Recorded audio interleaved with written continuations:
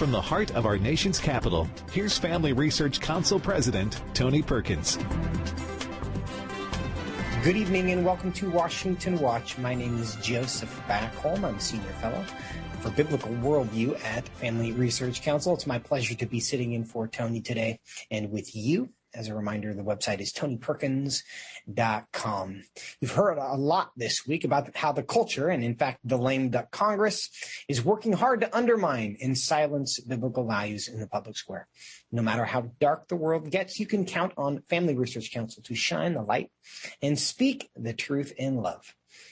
As 2022 draws to a close, will you help accelerate our mission to equip millions of believers to stand for the Word of God and our freedoms in 2023 and beyond? Thanks to a special year-end challenge match by Friends of FRC, your gift will have double the impact if received before December 31st. So please join today at 800-225-4008 or visit tonyperkins.com. That's 1-800-225-4008. or visit tonyperkins.com. Everything you see here is made possible because of friends like you, and we are so grateful for it. Today on the program, is Disney regretting its opposition to parental rights legislation in Florida? And is Apple partnering with the Chinese communists to help stop protesters? We'll talk about that and the latest in corporate politics in the program later. Also, Senator Cynthia Lummis made some interesting arguments on the floor of the Senate last night before voting to redefine marriage. We'll let you hear what she said, and we'll talk about it as well. Also, does the marriage bill offer real protections for religious freedom or not? And what's going to happen when it moves to the House? All of that coming up a little bit later. But our headlines for today.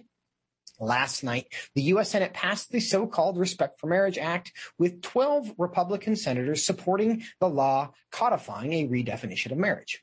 The bill now returns to the House of Representatives for a final vote there, where it is expected to pass in the Democrat-controlled chamber of Congress. Viewers and listeners of Washington Watch will recall that 47 Republican Congress members voted in support of the initial bill last June. So it will be interesting to see how many of those 47 Republicans change course now that the threats to religious freedom in the bill are understood. Joining me now to discuss this and more is U.S. Representative Warren Davidson. He serves on the House Financial Services Committee and the House Select Committee on the Economy. He represents Ohio's 8th Congressional District. Congressman Davidson, welcome back. Good evening, Joseph. Always an honor to join you all. Good to see you. What's your reaction to the news out of the Senate last night that they have passed this bill, repealing DOMA, redefining marriage in federal statute? Very sad. Mourning, frankly. It's really sad to see people that have sworn an oath to support and defend our Constitution. The first article of the First Amendment defends religious freedom, not just the non-establishment clause, Congress shall make no law establishing a religion, but it also gives us the free exercise of religion. And that, of course, is an individual right. Just like the Second Amendment doesn't protect the right of the military or the police to keep weapons, it protects the right of individual citizens to carry weapons.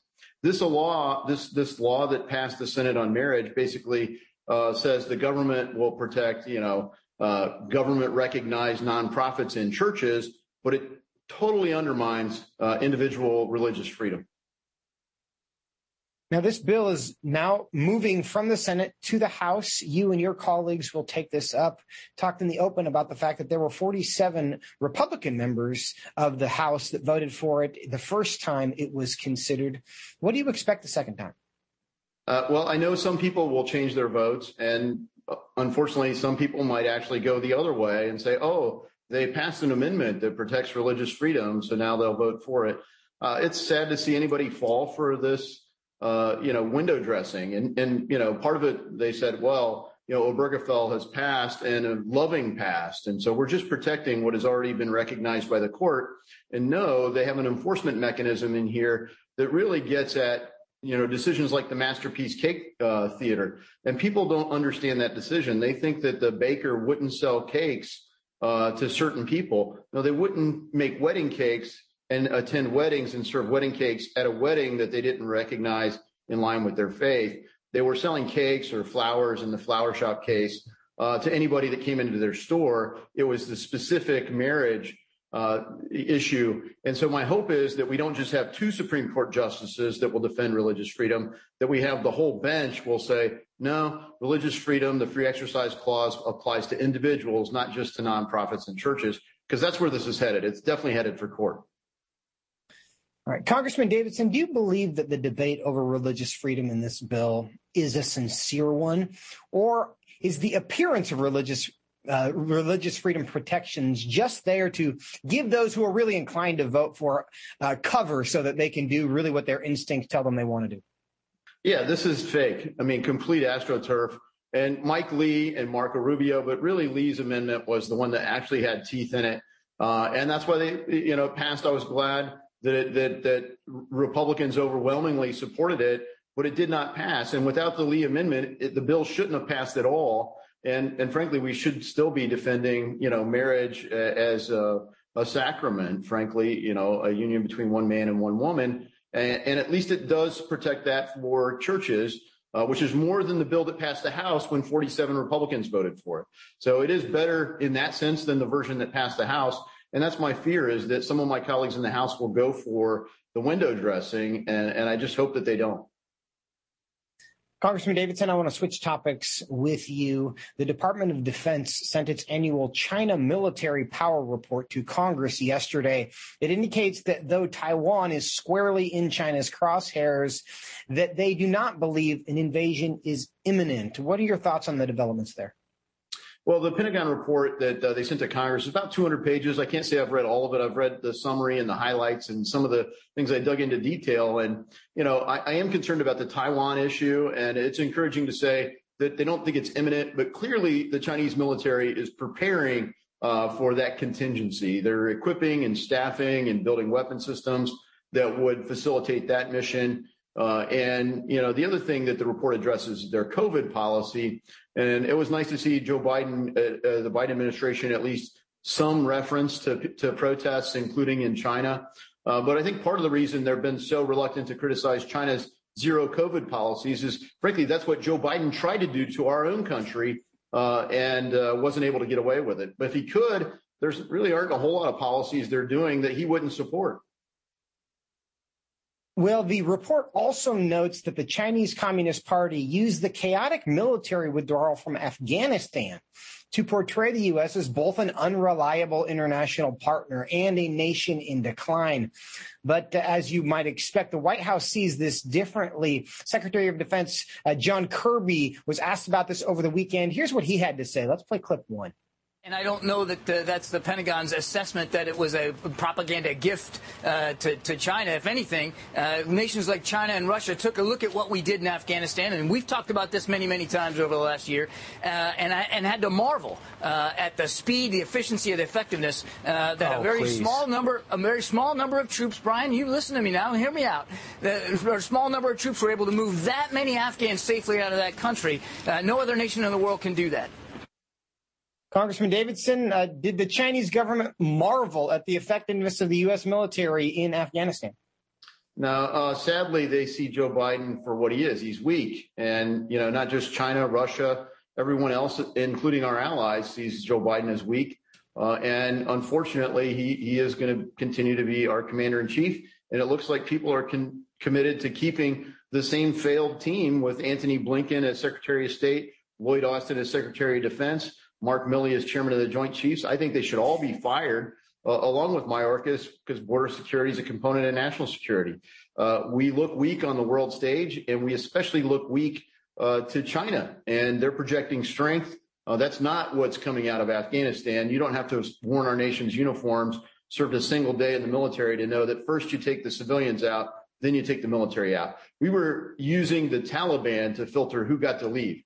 The Biden administration said the Taliban wouldn't wind up in control of Afghanistan. Just like everything else, that's always false, and everyone saw it for what it was.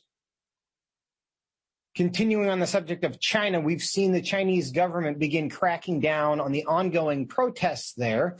However, major Chinese cities like Guangzhou and Chongqing, I hope I'm pronouncing that right, announced an easing of COVID restrictions today. Is this evidence that the protests are working? I think it is, and they've had strong protest activity in China, and the party, just like they want to stay in power. They've been pretty ruthless, frankly, in their imposition of a zero COVID policy. And, I think eventually, and my fear was they're going to be even more brutal in their crackdown. And privately, they may very well be doing that. They've built detention facilities for all sorts of people in China. So, I wouldn't count this first wave as the action. They just want to change the public narrative early and be seen as doing something and being responsive. But fundamentally, if they don't get back to making things better for the average Chinese citizen, the Chinese Communist Party is going to have a tenuous grip on power. And I think a lot of people realize that under Xi Jinping, they see the threat, and that's making Xi Jinping crack down even harder. We'll see whether he develops any real rivals inside the party, but we saw what happened to Hu Jintao, and that was meant to send a message. Now, with respect to these protests, it's not the first time. These are actually somewhat common in China, in different parts of the country, that these protests spring up. How should the White House be responding to this, if at all? Well, look, they've been weak in responding to the protests in Iran, too. I mean, we should be looking. These are enemies of our country. At least the governments are.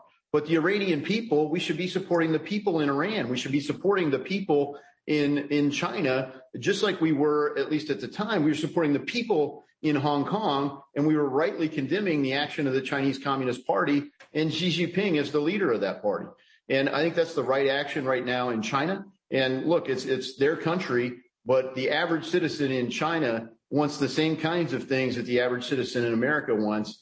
And I think, look, the evidence is in, and part of this is people seeing whether it really is the World Cup or not. They're saying, hey, these policies really aren't based on science, and they're not keeping me safe. These policies are wrecking my life, they're wrecking my culture, and they're wrecking my country. And people are seeing that all over the world, not just here in America. Just because of the power that the Chinese Communist Party has, they've been able to get away with it longer than other countries. But you had Western democracies imposing almost the same sort of policies. It was pretty rich to see Justin Trudeau talk about the right of Chinese people to protest while he was being pretty brutal in his crackdown methods on the people of Canada when the trucker protest was going on. Point well taken. Last question, Congressman. About a minute left. Congressman Hakeem Jeffries will be the new leader of the House Democrats, taking over from Nancy Pelosi. Your thoughts on this change? Well, I'm really excited to see Nancy Pelosi leave a leadership position. I'd like to see her leave the House. That's up to the people of her district. But I am glad the Democrats are moving on to a new generation of leadership. I hope they're more collaborative and helpful than Pelosi and the team that's been there. But I'm glad they're going to be in the minority. So we have to get our own act together as Republicans, and we have to hit the ground running on January 3rd and, frankly, do what we said we would do. I look forward to having the chance to serve in the majority again. Well, there are many of us who are grateful that there will be some a counterbalance in Congress to the Biden administration for the next couple of years. It will be interesting to see how this new leadership in the House, if it is in fact any different than the old leadership. Congressman Davidson, thanks so much for being with us today. Thank you. Coming up next, in the world of corporate politics, there appears to be some good news as the old president of Disney, who is now the new president of Disney, seems to be backing away from their culture wars. We'll give you the details when we come back, right here on Washington Watch.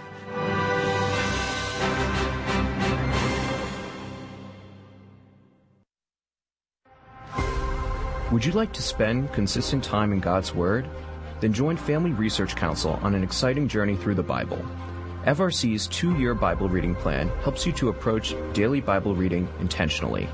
You will dive deeper into the nature of God and how His Word speaks into cultural issues of today. All wisdom comes from God, and He has given us the Bible as a way to understand the world. His Word is necessary in our lives, so much so that Christ said, we are to live on every word that comes from the mouth of God. He calls it our daily bread because we need it daily to sustain us and nourish us spiritually, just like food does physically. Start this adventure today with Family Research Council. When you sign up, we'll text you with daily passages and questions that help prepare you for conversations with your friends and family. To begin this journey, visit frc.org/Bible.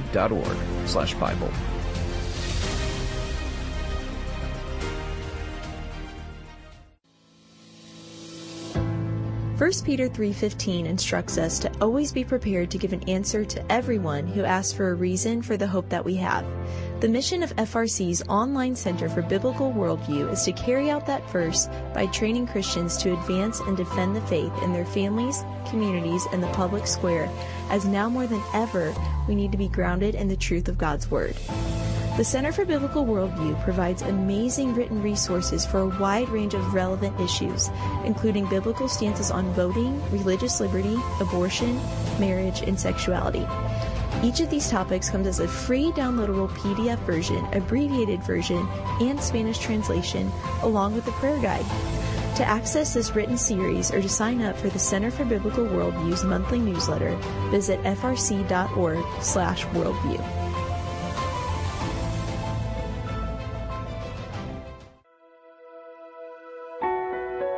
Did you know that from as early as 12 weeks, and certainly by 20 weeks, an unborn child can feel pain? Did you know the issue of pornography is growing among women? Did you know that pornography, sex trafficking, and abortion are all linked and on the rise across the globe? Issues such as pornography, human trafficking, drug legalization, and abortion are all violations of human dignity and have resulted in the devaluation of human life in our culture. Family Research Council stands firm on the principle that every life has value, ought to be respected, and has been designed for a unique purpose. Educate yourself on the harms of pornography, human trafficking, and abortion so that you can offer hope and help. Learn more at frc.org/life.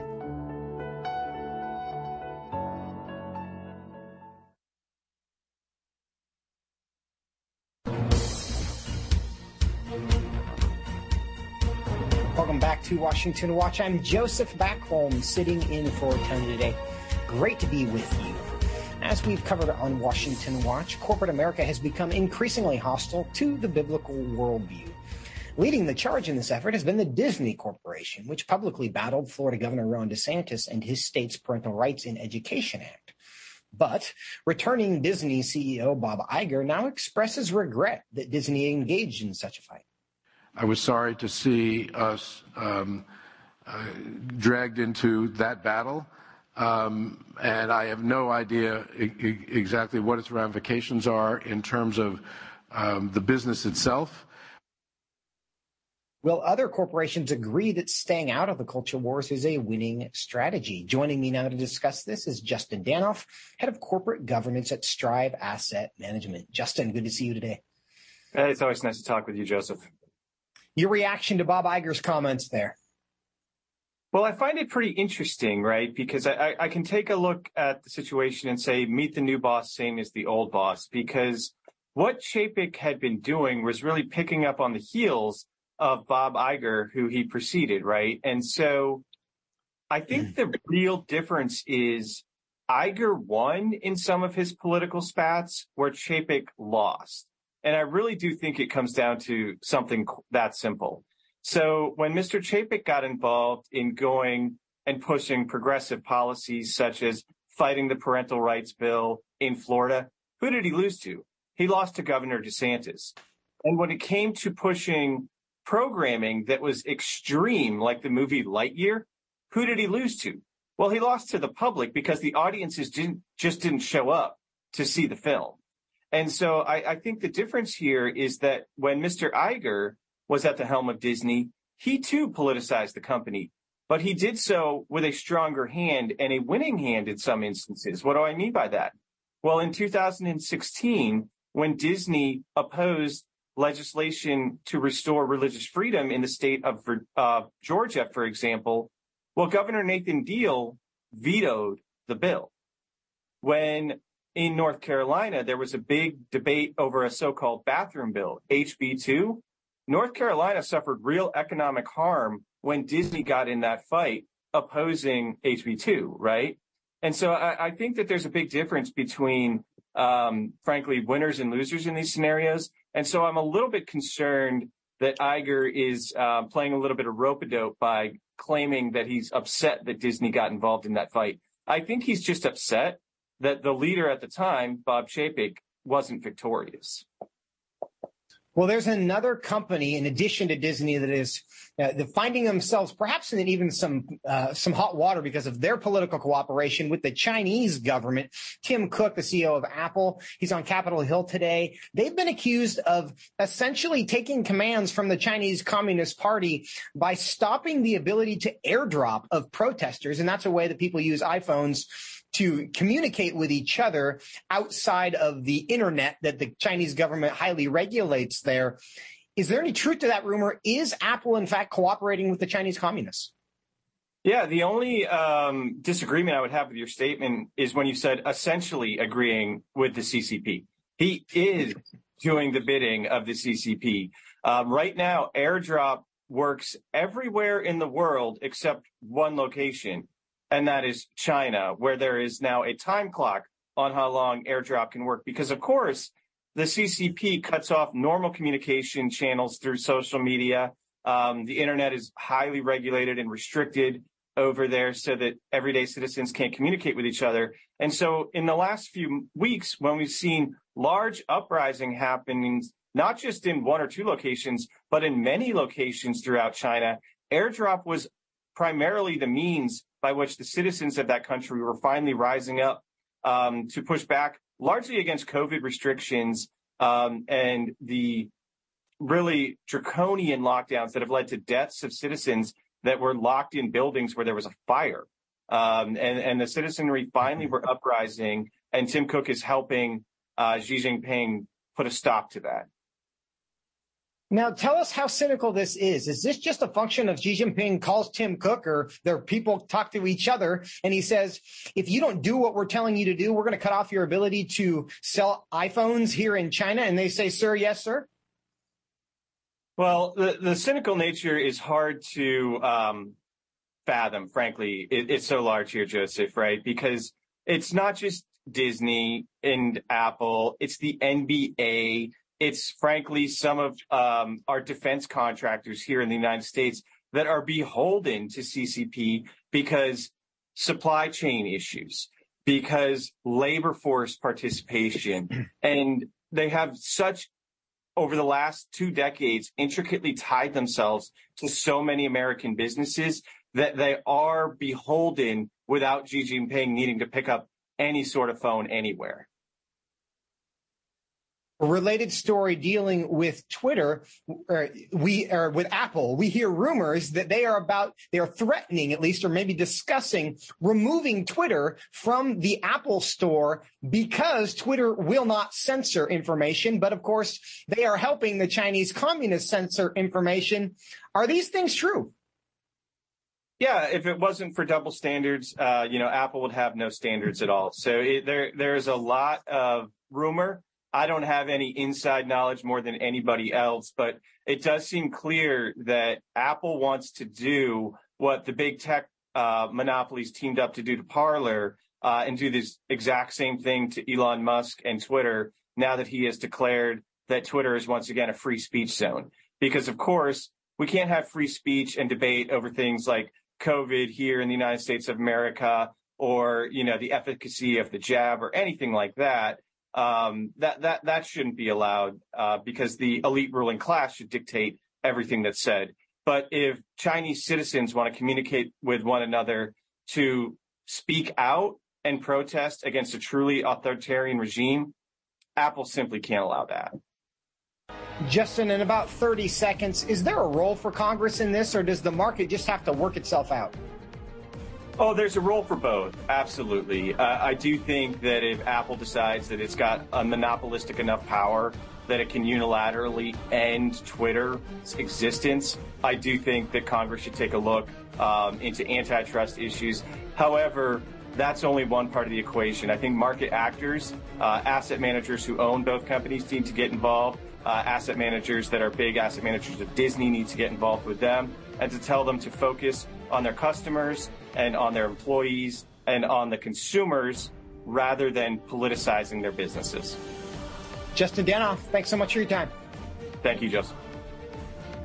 Coming up next, we'll consider the worldview implications of the Disrespect for Marriage Act and some curious arguments made on its behalf. Stay with us. Are you a university student? Do you know a university student, specifically one who wants to grow as a Christian leader to positively influence public policy and the culture? Look no further. Family Research Council has a life-changing 12 to 15-week internship program that has prepared and equipped students to take the next step in their professional journey. With a speaker series focusing on careers and callings, lectures from prominent conservative leaders, and weekly biblical worldview training, students will grow in personal and professional development.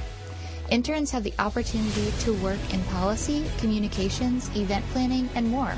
They will gain real-world experience working directly with our experts who will guide them in pursuing careers of influence so that they can make a difference wherever God calls. This paid internship offers fully funded housing in the heart of downtown D.C., giving you the chance to experience our nation's capital. Visit frc.org/internships to apply. What is biblical masculinity? In our culture of gender confusion, there aren't many examples of godly manhood. Men, husbands, and fathers need to find a model of godly manhood, leadership, and strength. But where can they find it in our culture? Stand Courageous Men's Ministry was created to help men find this model of godly manhood and to develop a strong biblical character, cultivate positive habits, build and rebuild relationships, and make commitments that will move men closer to God's good purpose and design. Men who will stand courageous. Join us at a Stand Courageous Men's Conference to discuss critical aspects of masculinity. These conferences are led by men who understand the issues men face. They unpack our role as a defender, provider, instructor, and battle buddy so that we can make an influence as a chaplain inside and outside the home. Learn more and find a Stand Courageous event near you at standcourageous.com.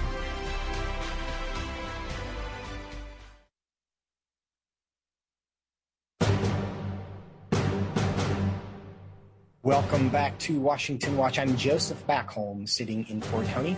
Reminder that the website is tonyperkins.com. As we continue to absorb the week of yesterday's Senate vote against the institution of marriage, many Christians are asking how they can publicly live out their faith in a world increasingly hostile to it. We may have reached an inflection point as some self-identified evangelical leaders came out in support of the so-called Respect for Marriage Act. Their arguments sound awfully familiar to those of us who have been following the abortion issue when they say, I am personally against it, but politically for it. Our next guest has written about such a public position and calling it a disaster. Joining me now to discuss this is Denny Burk, professor of biblical studies at the Southern Baptist Theological Seminary. He's also the president of the Council on Biblical Manhood and Womanhood. Denny, welcome to Washington Watch. Hey, thank you so much for having me on. Well, first, I want to play this clip from Cynthia Lummis, a senator from Wyoming. She gave one of the more interesting defenses of this bill. Here's what she had to say right before expressing that she intended to vote for it. Let's play clip 3. The Bible teaches that marriage is between one man and one woman.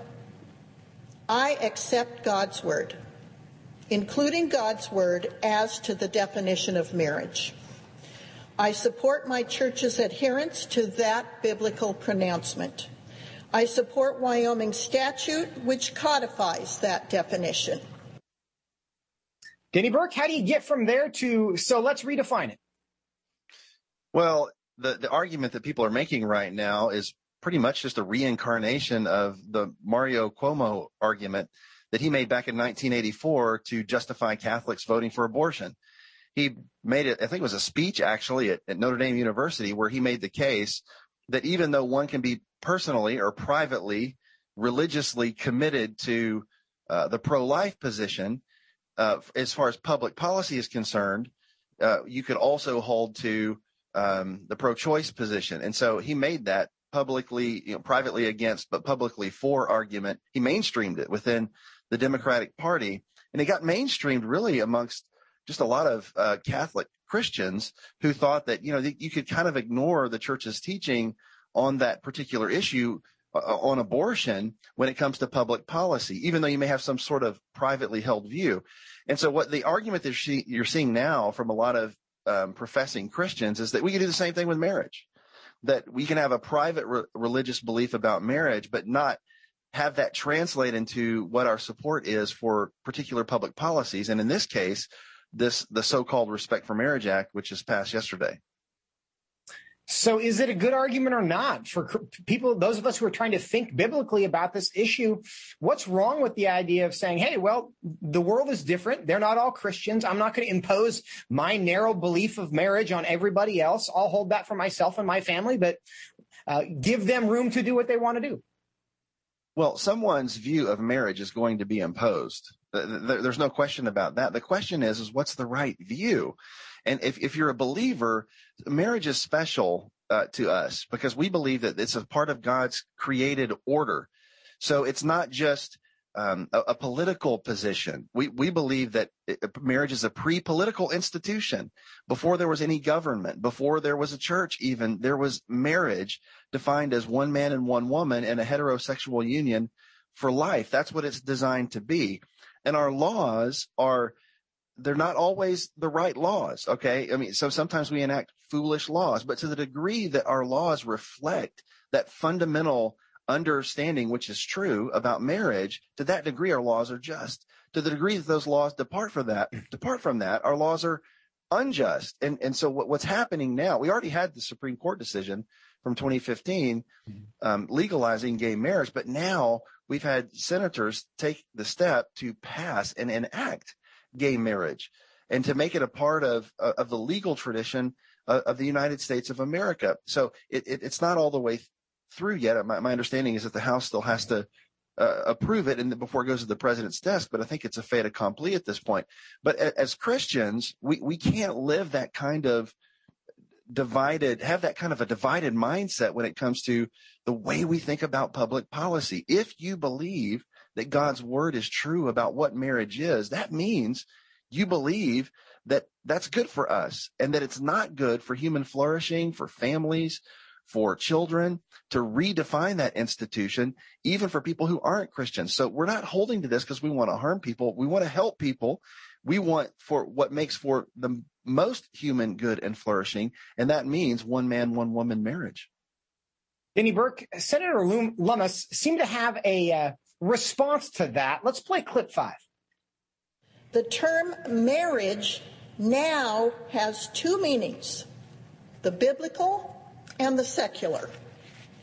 The Respect for Marriage Act, by design, references neither definition. It uses the term individuals. Danny, that's quite a proclamation. Marriage now has two meanings. There's a biblical one and a legal one. What's your response to that? Well, marriage may have two meanings to your average ordinary American, but it doesn't to God. In other words, the nature of marriage doesn't change with shifting mores and shifting opinions. All right, it's a fixed point. It has an objective nature to it. The nature of marriage is even written in just the design. May have frozen up there for a second. We'll try to get Denny back. What he was saying there was the fact that marriage, and this really is a question for believers as we discuss marriage and this idea that there's a biblical definition and a legal definition. The question is not, is there disagreement over this? The answer to that is obviously yes.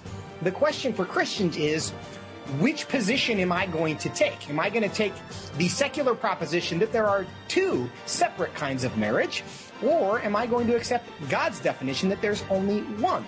We'll come back with more from Denny Burk when we get his connection right on the other side of the break. Stay with us here on Washington. What is biblical masculinity? In our culture of gender confusion, there aren't many examples of godly manhood. Men, husbands, and fathers need to find a model of godly manhood, leadership, and strength. But where can they find it in our culture? Stand Courageous Men's Ministry was created to help men find this model of godly manhood and to develop a strong biblical character, cultivate positive habits, build and rebuild relationships, and make commitments that will move men closer to God's good purpose and design. Men who will stand courageous. Join us at a Stand Courageous Men's Conference to discuss critical aspects of masculinity. These conferences are led by men who understand the issues men face. They unpack our role as a defender, provider, instructor, and battle buddy so that we can make an influence as a chaplain inside and outside the home. Learn more and find a Stand Courageous event near you at standcourageous.com.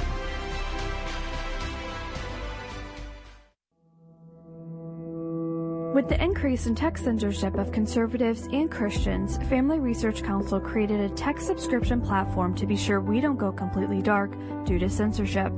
It is important to us that we stay connected with you and that you stay informed. So if we get canceled, you can still access updates on faith, family, and freedom. How? Just text STAND to 67742 to sign up for our text alerts, and you will get FRC's content straight to your phone. Again, just text STAND to 67742 and you will get alerts on the biggest stories of the day. With just a simple text, always have access to our content and stay informed and connected with like-minded community. Text STAND to 67742. That's STAND to 67742.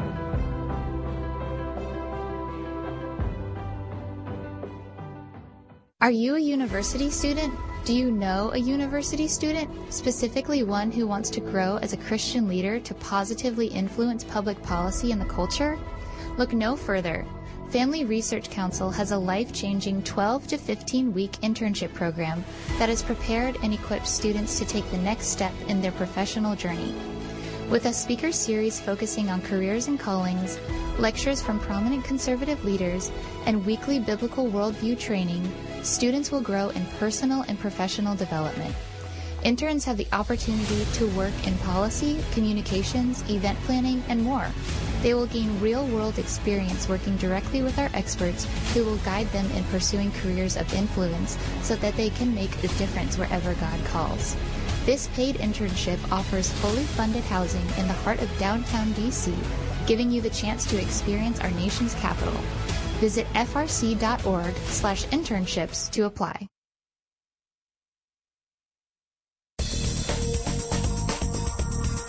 Welcome back to Washington Watch. I'm Joseph Backholm, sitting in for Tony, and we are continuing our conversation with Denny Burk from the Southern Baptist Theological Seminary and also the Council on Biblical Manhood and Womanhood about the Senate's passage of the Disrespect for Marriage Act this week. Denny, welcome back.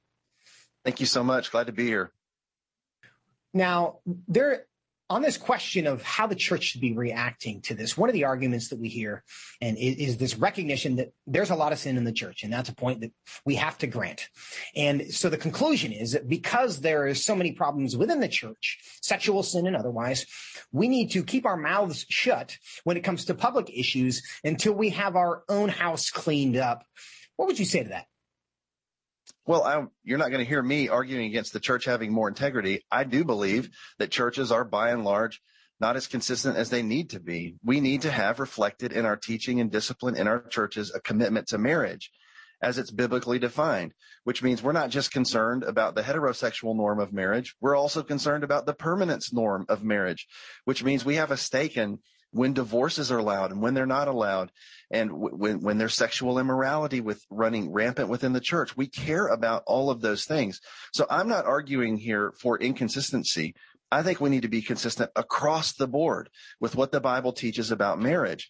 And so the Bible teaches that marriage is a man leaving his father and mother and clinging to his wife, and so that the two become one flesh. There's a formation of a new family, and they're in a covenant commitment together. And Jesus said, what God has joined together, let no man put asunder. Any other kind of sexual bonding or activity outside of that one flesh union of marriage, the Bible says is sinful. And so if you're a consistent Christian, and if you're in a church that cares about what the Bible teaches, that means you're going to be concerned about the whole panoply of sexual aberrations that we see happening within our own congregations and within the culture. But that doesn't mean that until everybody is sinless, we stop caring about the public meaning of marriage.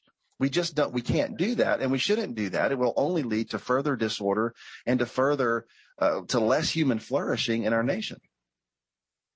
And while, of course, all of us as believers need to pursue diligently and as a first priority, our own personal holiness, the standard that until all the sin is out of the church, we can't speak prophetically to what's going on in the culture is not a realistic one because, of course, the church will never be sinless in the absolute sense. And so I think this is a case where we can walk and chew gum. But Danny, I think one of the things that we have to recognize is the fact that public opinion has changed dramatically on this issue in the last 10 years, in the last 30 years. To illustrate that, we saw Chuck Schumer, the majority leader in the Senate, who led this effort to repeal DOMA and pass this disrespect for marriage law. He voted for the Defense of Marriage Act in 1996 when it was passed into law, as did Joe Biden, who was then Senator Joe Biden, who will presumably is prepared to sign this bill repealing the Defense of Marriage Act. What has happened that has led to this dramatic shift, both from our elected representatives and, as polling indicates, from the public at large? Yeah, Americans, by and large, the polling began to change somewhere between 2008 and 2012.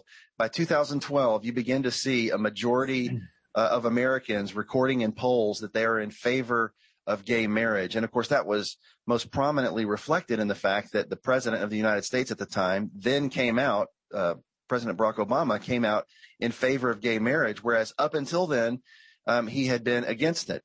And it was really interesting that his public change on the issue happened to correspond with the polling on the issue. But the deeper issue there is that public opinion has been changing for a long time on this. And Christians just need to be aware that the world that we're living in now is not the same one that we lived in 5 years ago, 10 years ago, 20 years ago. The younger generations do not hold what their grandparents held when it comes to the nature and definition of marriage. Part of that is a reflection of the secularization of America, but that doesn't negate our responsibility as Christians to bear witness to what the truth is and to care about the good and flourishing of our neighbors. And the good and flourishing of our neighbors will be reflected in laws that honor marriage, not laws that gut and destroy marriage. Do you think that shift in public opinion is a permanent one? And does that even matter when it comes to what the obligation of the church is? Well, I think it does matter, but I do think that there is kind of a spiral relationship between public opinion and the law. In one sense, there is the law is a reflection of mores at a given time and place. That's unavoidable. But I also think, and most people recognize, that the law is a teacher. In other words, what we encode into law becomes a teacher in terms of people's consciences and what they believe to be right and wrong, what they believe the ideal is, and what provides human flourishing. So we're arguing that we should have the law teaching a healthy view of marriage for the sake of families, for the sake of children who need to have fathers and mothers.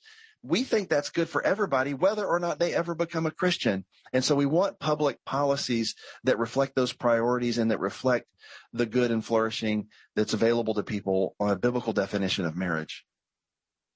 I would agree with that. And Danny, I'm hopeful, and maybe this is just me being a hopeless optimist, but I believe that every lie is eventually exposed as a lie, and sometimes it takes a long time. Do you think we can have confidence? And we just saw this happen on the abortion issue, right? It took 50 years from Roe to the time where we came to our senses, at least legally, and certainly culturally, we have a lot of room to go yet. But do you think we will see the pendulum swing on this issue as we have seen it swing on the abortion issue in the last 50 years?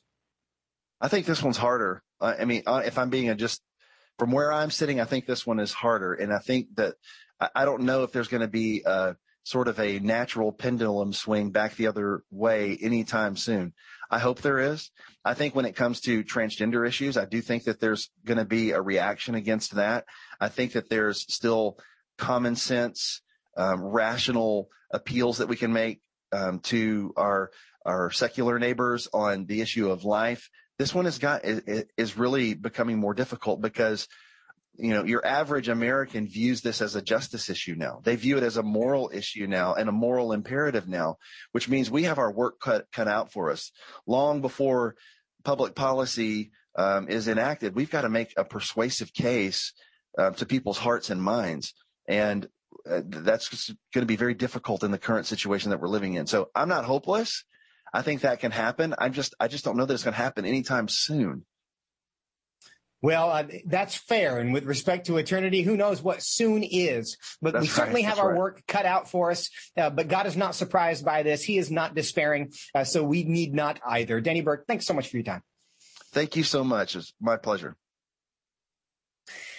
Coming up now, I want to keep talking about this issue and what this means. And last night's disappointing Senate vote codifying the redefinition of marriage, it definitely has implications, as we were talking about culturally, as the law is a teacher, but it also has implications legally. And among the more troubling aspects is the claim made by several senators that the bill does contain religious liberty protections. Is that true or not? Joining me now to help provide some clarity to address that is Travis Weber. He's our Vice President for Public and Government Affairs at Family Research Council. Travis, good to see you. Thank you. Now, you addressed this last night with Tony on the Pray Vote Stand broadcast, but for those who may have missed it, here's a clip of Republican Wyoming Senator Cynthia Lummis claiming that the bill does have religious liberty protections. Let's play clip 7. This bill is intended to enshrine a national policy of respect for all views surrounding marriage and to enact some of the strongest religious liberty protections since the Religious Freedom Restoration Act in 1993. This legislation also ensures that religious liberty will have more of a central role in future debates in our courts and in the halls of Congress. Travis Weber, is this some of the strongest religious freedom protections we've seen since 1993? Hardly. I mean, these remarks are foolish and dangerous. And in addition to just being wrong, the bill inciting this as somehow national public policy in favor of all views, she cites one very weak statement in the findings portion of the bill.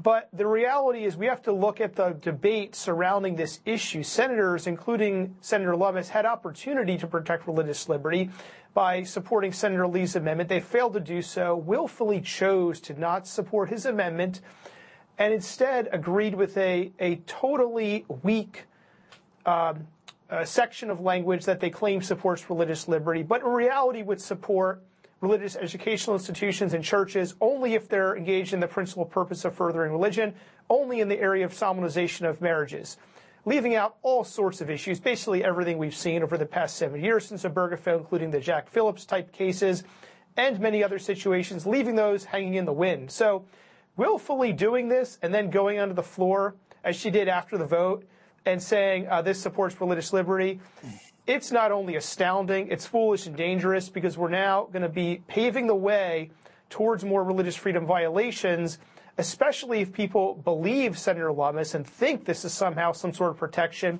thus allowing their guard down. But they can't do that. We have to be clear-eyed about the lack of protections in this bill. I hope I'm wrong, but I fear that we will see challenges that this bill fuels in the months and years ahead. Travis, I think you make a really important point there because the proponents of the bill say they are concerned about religious freedom, and they threw out some language that they claimed offered those protections. And then the people that they said they wanted to protect said, hey, here's what we need in terms of religious freedom and protections. And then they said, no, you can't have that. Is that just prima facie evidence that they don't really want to protect the people that they claim they are trying to protect? It could be. It's either a willful denial of refusal to protect them, or a severe delusion that somehow they're wrong and the people pushing this weak language in the bill were right. Because there were people pushing it, and we've heard that somehow this is a protection. I find that hard to believe, though, in light of the length and the level of debate and discussion that has surrounded this bill in the past few months. Senator Lee was very clear, sending a letter to his colleagues asking them to support his amendment, showing why it's necessary. There were 3 60-vote threshold votes on this bill in the Senate in the last week. All 12 Republican senators who voted for this bill voted for it 3 times. 3 times they sided with Democrats, sided against religious freedom. against all the concerns that we and other groups have been raising. I find it hard to believe they really this was anything other than a willful throwing of religious freedom under the bus. And what they've done here is they want to claim this is a great protection. The reality is we were better off without this bill and without the supposed protection that it is. The bill legalizes same-sex marriage legislatively as a national, that will be used as a national public policy marker, throws in this weak language in the bill. This language is like, it's a little bump in the face of a massive boulder of this bill. And so when recognizing that reality, you can't claim that little bump is somehow an improvement, because that boulder is going to smash whatever protections this bill offers, which are very minimal. That situation is not a win-win-win. And so these senators trying to explain this away are trying to really make the Christian and religious freedom advocacy community believe that they really meant well. We're not buying it. We can't be buying it. As the bill goes back to the House members need to understand there are serious problems with this. They can't buy this as religious freedom protecting, and no Republican should be supporting this in the House. Last vote was rushed. It was quick, but by now the debate and the issues are known, and House members need to take a stand against this bill. Travis, since the vote in the Senate, there have been reports that up to 30 Republican senators would have been inclined to vote for this, but for the public reaction to the bill. What's your reaction to that? Well, if true, that's alarming in a sense of those senators being out of touch with their constituents and perhaps too in touch with wanting to be thought well of and just the wanting to have a pat on the back from the circles of elite opinion in which they're running. Obviously, we don't know how this would have played out in an alternative scenario, but I am concerned that senators heard from their constituents on this one, and yet they chose to disregard those constituents. And you had Senators Sullivan and Lummis putting out lengthy defenses of why this somehow protected religious freedom that obviously required work to put together. And they were citing authorities, including religious groups claiming to represent the mantle of religious liberty, the Council of Christian Colleges and Universities, the Seventh-day Adventist, and others, the LDS Church. So they're going through all the work to defend their position. That shows they were hearing from people concerned about religious liberty and were trying to explain it away. I'm concerned that we would be in a situation where even more senators would consider supporting this. But as Denny was saying in the previous segment, we also have our work cut out for us in explaining the value of our positions. We believe what we believe because it's the right thing, but it also causes flourishing to society. We need to get to work explaining that. We got less than a minute left, about 30 seconds. It moves to the House now. What can people do as it advances? Yeah, they need to call the House, call the Capitol switchboard number for the House, let their member know, oppose this bill. Do not be deluded in thinking it protects religious liberty. They can also check out frcaction.org/marriage. We're here to help you engage. Tell the House members, oppose this bill. frcaction.org/marriage. Travis Weber, thanks for your time. Thank you. Friends, we thank you for being with us. This is a critical issue that we continue to monitor, and we know you care about it as well. We also know that God cares about it. Truth always matters. Always matters, and our position about truth always matters. Thanks for being with us. We'll see you tomorrow here on Washington Watch. Until then, fear God and nothing else.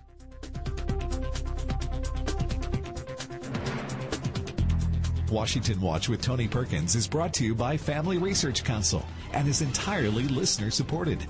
Portions of the show discussing candidates are brought to you by Family Research Council Action.